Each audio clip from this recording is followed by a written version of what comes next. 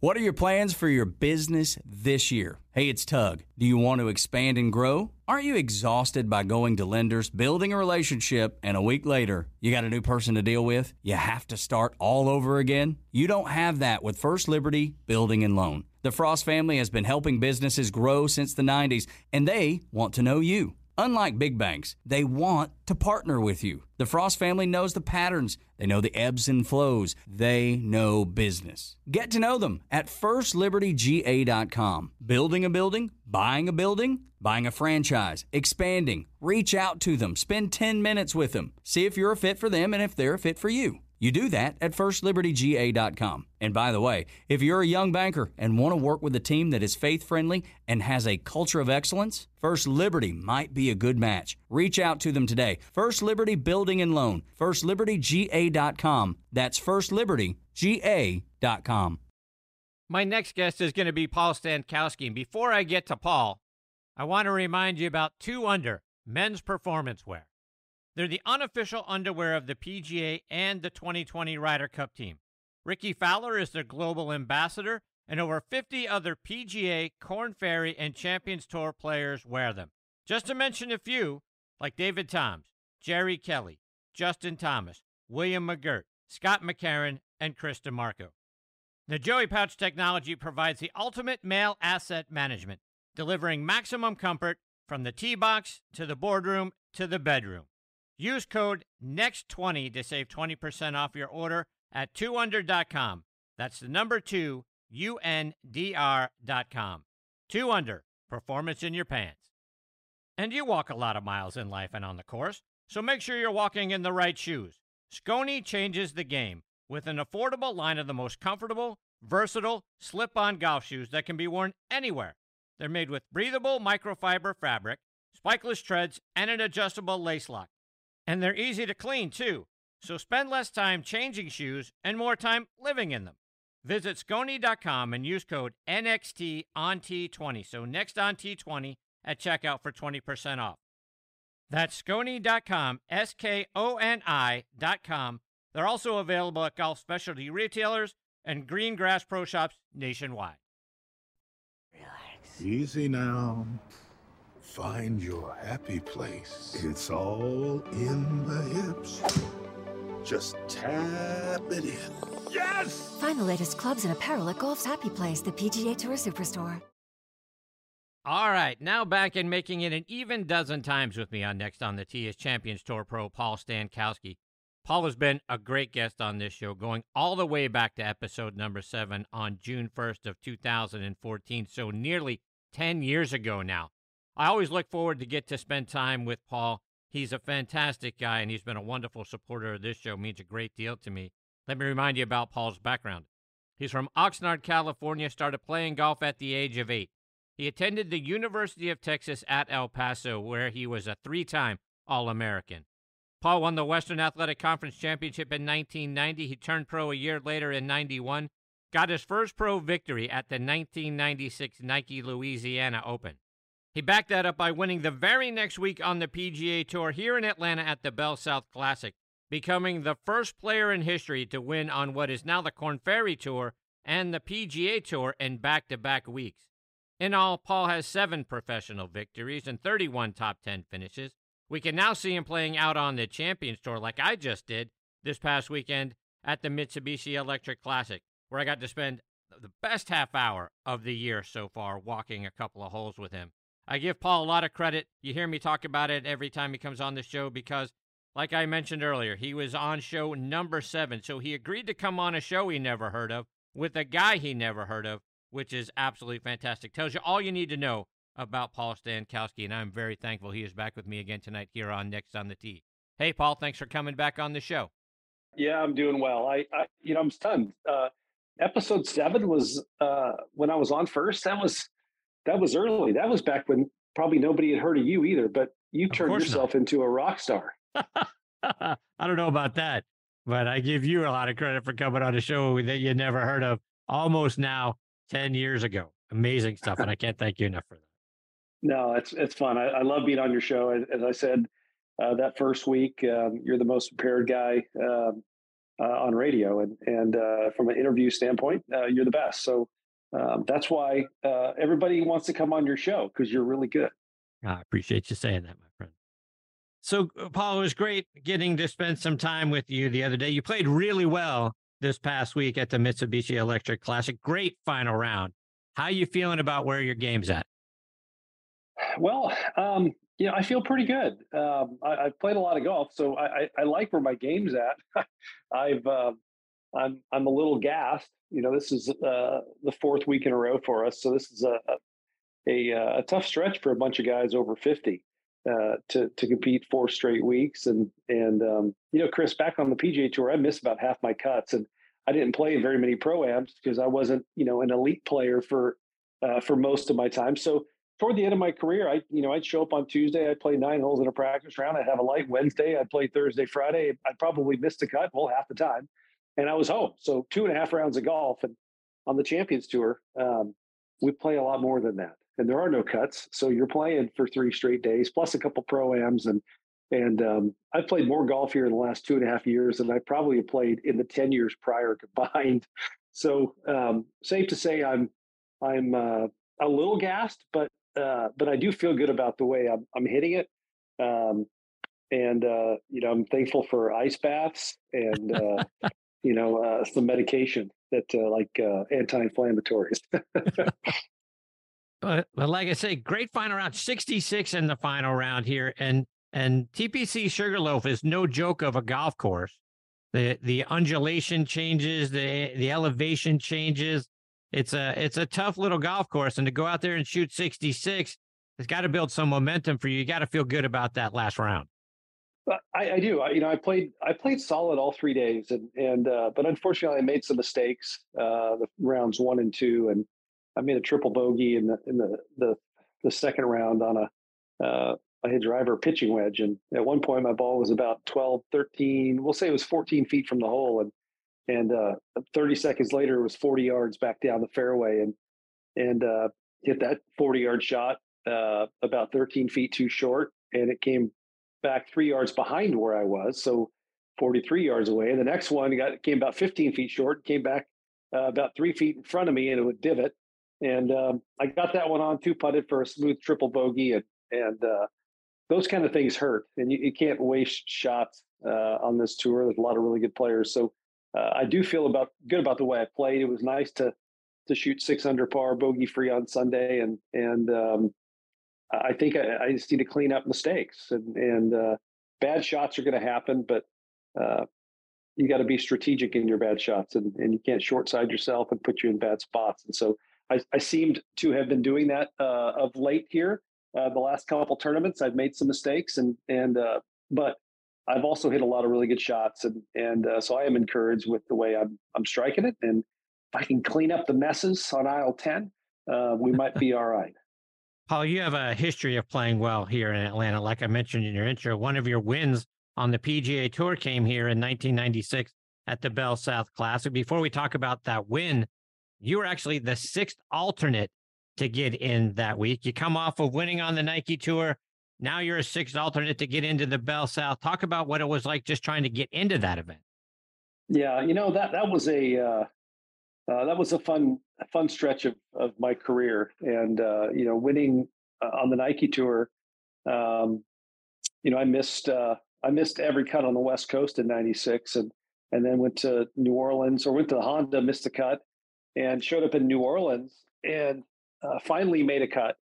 The next week, I was not in the Players Championship as a Q School guy, so I went down and played on the Nike Tour in Lafayette, and happened to win that thing. So winning there, being 6th alternate the next week, I had met some good friends in Atlanta who became good friends in Atlanta. So we decided to bypass going to Tallahassee on the Nike Tour and going over to Atlanta and just seeing if I could get in, right? And we finally got the call on that Wednesday that one of the players had pulled out, Steve Hart, and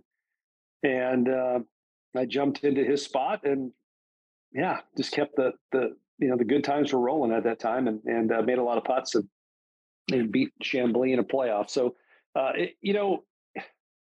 golf is weird. Professional golf is hard. Golf is hard.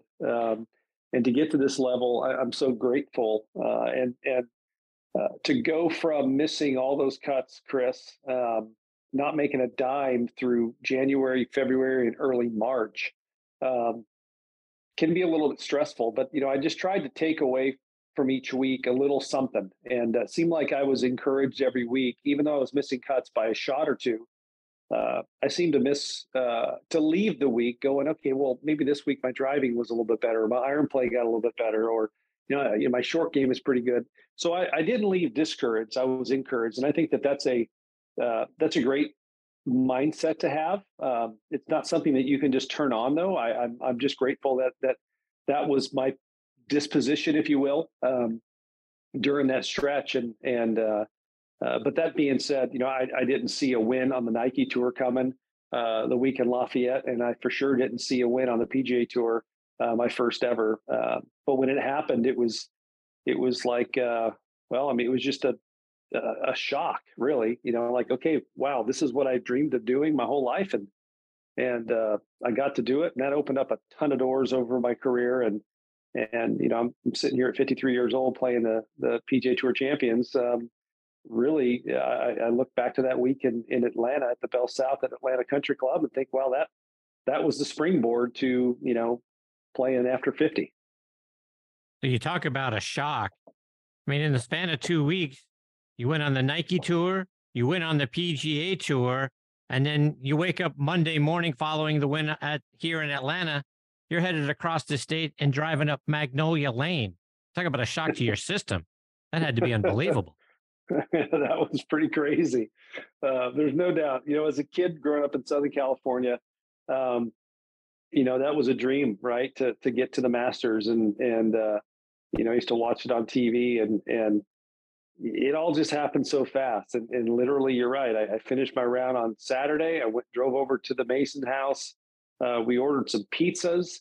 I did my laundry, and woke up Monday morning, and my wife and I took off down I-20 and up Washington and pulled into Augusta National. And I'm thinking, like, what on earth is going on here? 8 days before I was trying to win a tournament, and lo and behold, here I'm at Augusta playing on the biggest stage with a 2-week winning streak. I mean, like, that was pretty crazy. And it took me 5 days to bow out and miss the cut by a handful, and was down the road. But thankfully, I got to go back a couple more times, and uh, it's just fun to get to play a little boy's game, Chris. And I'm still doing it at 53 years old. It's I hit a ball, and it's pretty crazy.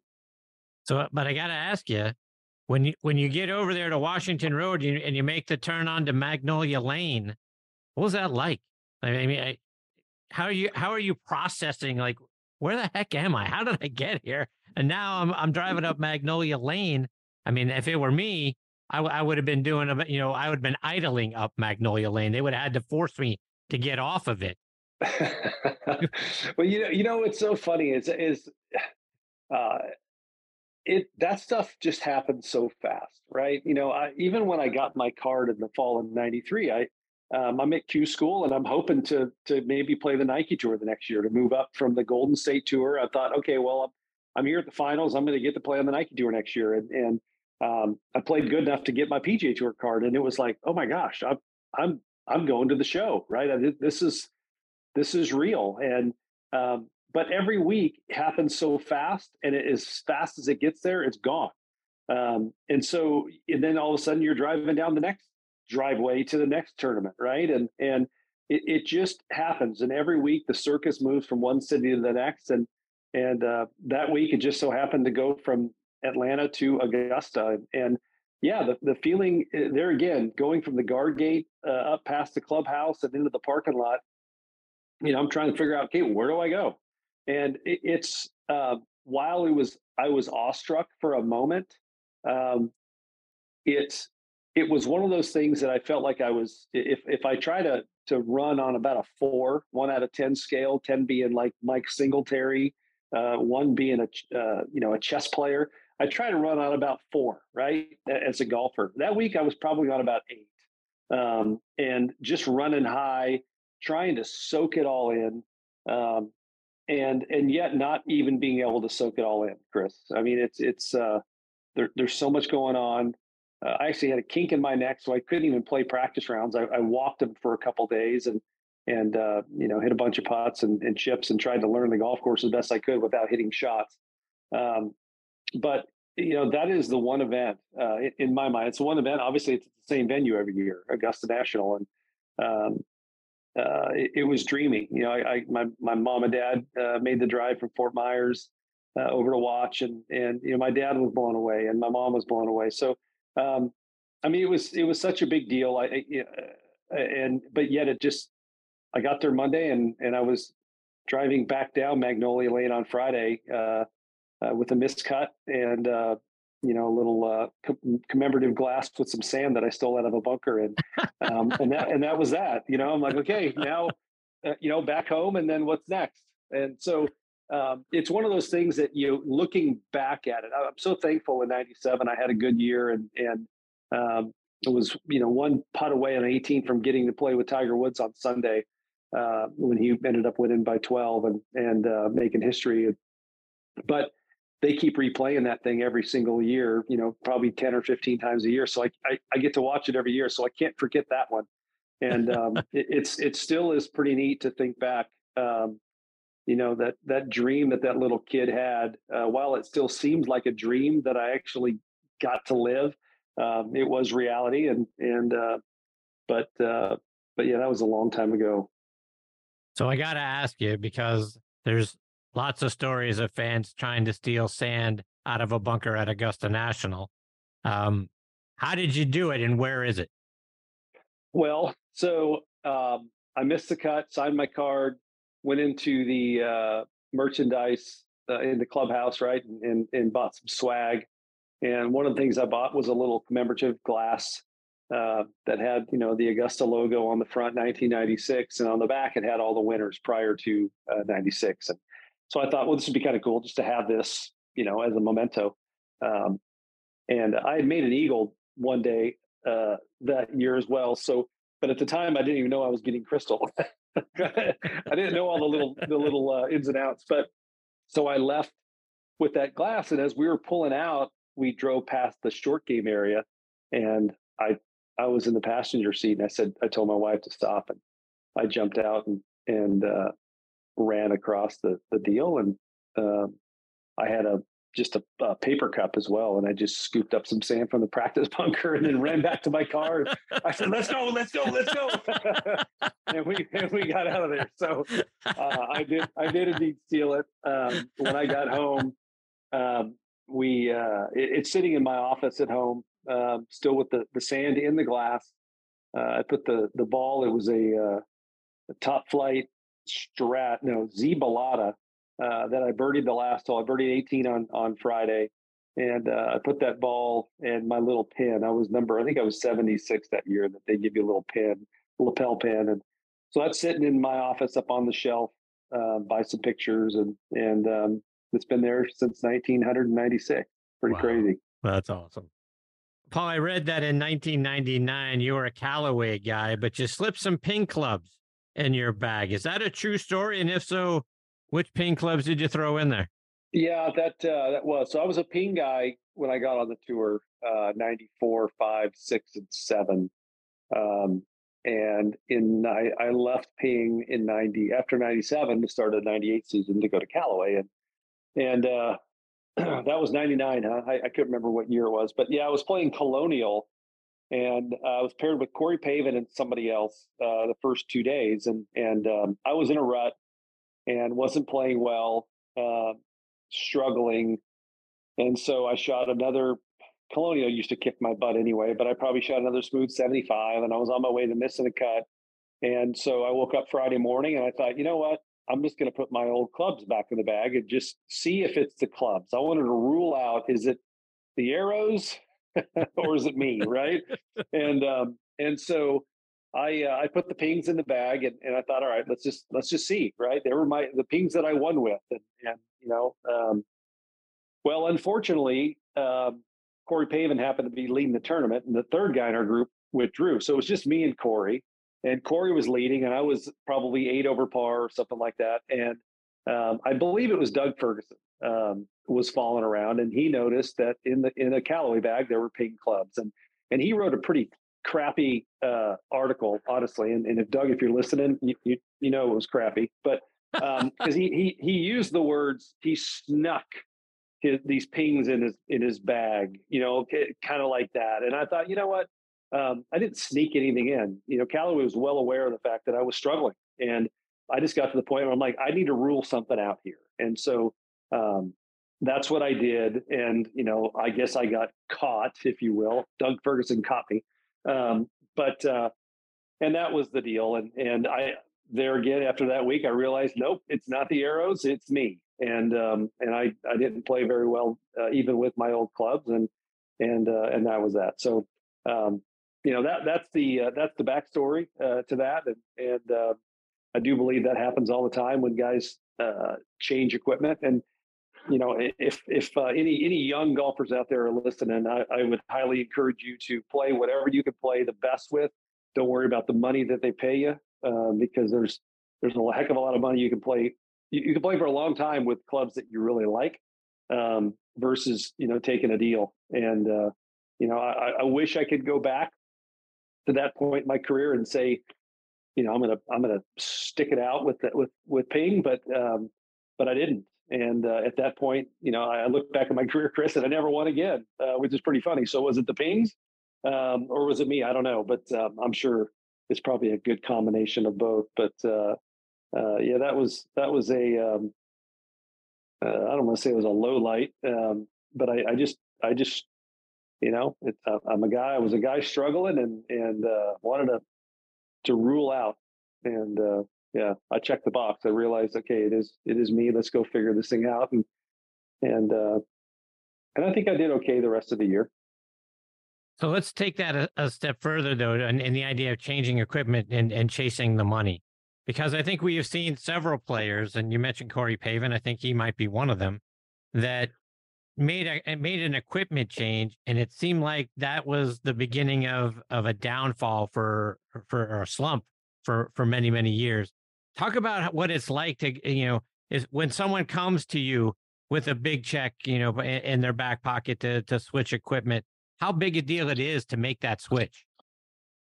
It's well, it depends on how much that paycheck is. Some there are some amounts that you're like, yeah, that's not enough. I'm going to stick it out. But then sometimes you look at it and you're going, man, I got to change. It's just golf clubs. I could figure this thing out, right? And I'm telling you, you could go through, if you went over the last 25 years, there are 100 guys that made a change and they regretted it, or it took them a long time to figure it out, right? And so, yeah, that's a tough deal. But as you know, in this game of golf, there are no guarantees, right? We just saw this new tour explode, and it exploded because the bottomless pit of money that was thrown at these guys to go leave the PGA Tour and go play live golf.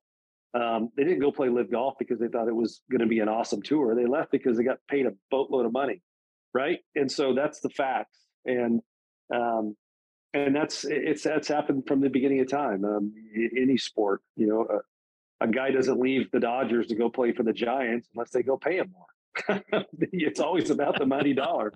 And, and so, in the game, but unfortunately with golf, there are no contracts year to year with the PGA Tour. There might be contracts with your equipment companies, but the PGA Tour says you got to come and play and you got to perform. And if you don't, there's the door. And so you better darn well know that you can play that equipment before you switch for the cash. And there's a lot of guys that have done it, and I'll use the term regretted it because they couldn't figure it out. And there's some guys, like you say, that did figure it out.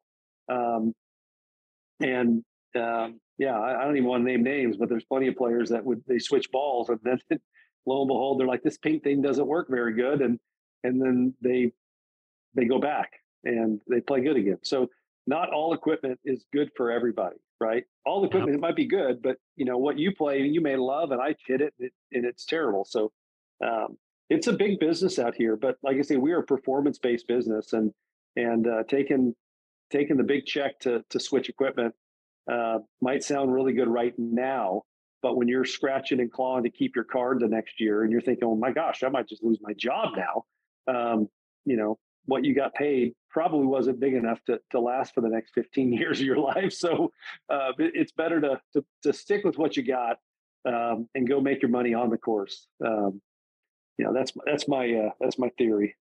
Paul, one more before I let you go. And you guys are now looking at back-to-back majors. You got a week off sandwiched in between, but you guys out on the Champions Tour, you've got a major this week. You're off, then you're right back into another major.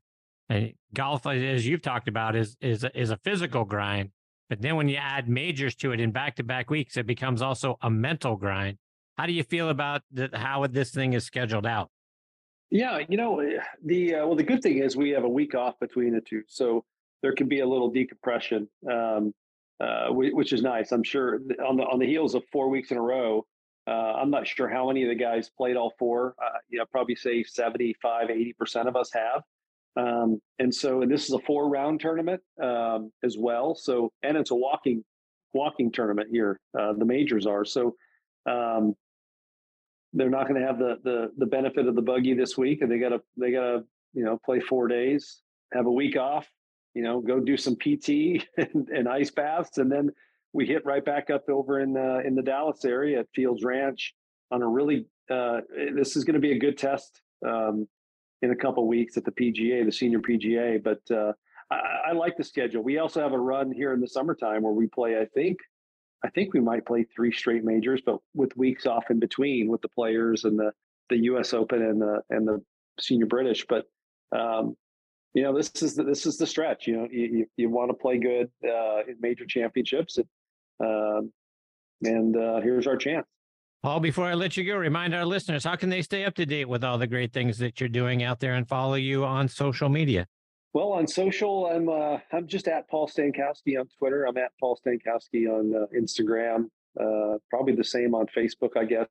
I've taken a little break from social media, engaging. I still have the accounts. I took them off my phone just for a minute. But yeah, that's it. I used to have a belt business that I ran, and I did broadcasting, and right now I'm pretty much just a golfer. Although I will broadcast the PGA next week over at right? Hill. That'll be interesting. Yeah, I'll be doing that on ESPN Plus, one of the feature group coverage, and so that'll be fun to get back on the microphone for a few days. And I work in the morning, and then in the afternoon I'll be out there grinding away on the golf course. So next week will be a full week for me, but I'm looking forward to that, and then looking forward to getting back to the real work. Well, I'm excited to hear that you're going to be broadcasting from the PGA. That'll make the broadcast that much better. I look forward to not only following you this week, but hearing you the week after that, and then back to following you 2 weeks from now or 3 weeks from now. So that's exciting stuff. And you're absolutely one of my favorite people on the planet. I can't thank you so much for not only spending time with me tonight. You were gracious to spend some time Sunday morning on the golf show that I co-host on ESPN Radio. Thank you for both of those things. And thank you for a wonderful half an hour getting to spend some time walking with you out at TPC Sugarloaf. Huge thrills, all of it. Well, I always appreciate being on your show, Chris, and it was great to see you in person, and keep up the good work, buddy. I appreciate it. You too. Take care, Paul. All the best to you and your family. Look forward to catching up with you again soon. And likewise. Thanks, Chris. See you, Paul. That is the great Paul Stankowski, folks, and a finer human being you will not find on this planet. He is just as friendly and as engaging and as personable as you would want somebody that's out on the PGA Tour, the PGA Tour champions to be. He's a great guy. He way undersells himself. He's a tremendous player. And we didn't actually get into this, but when you think about where he was, when he left the PGA Tour, he was done. He wasn't going to play anymore. He took some years off, did some things at home, and decided that he wanted to give it one last run. And then he started Monday qualifying, and he goes from being a Monday qualifier to a guy that's finishing in the top 5 or 10. That's just a tremendous accomplishment. And like I say, when you think about the person who Paul Stankowski is, it just makes it all the better. And I can't thank him enough for being generous with this time and coming back on the show. And I look forward to catching up with him, hopefully a little bit later on this summer. Is this the year you want to grow your business? Do you want to expand your team? Build a new office? Hey, it's Tug, and I want to tell you about First Liberty Building and Loan. Aren't you exhausted by going to lenders, building a relationship, and a week later, you're dealing with a new person? You won't have to with First Liberty Building and Loan. The Frost family has been helping businesses grow since the 90s, and they can help you too. They know the patterns, they know the ebbs and flows, and they know business. Now the Frost family wants to know you. FirstLibertyGA.com. Buying a building, building a building, buying a franchise, or expanding. Reach out and spend 10 minutes with them. See if you're a fit for them and if they're a fit for you. FirstLibertyGA.com. By the way, if you're a young banker and you want to work with a team that's faith-friendly with a culture of excellence, First Liberty might be a good match. Reach out to First Liberty Building and Loan at FirstLibertyGA.com. That's FirstLibertyGA.com.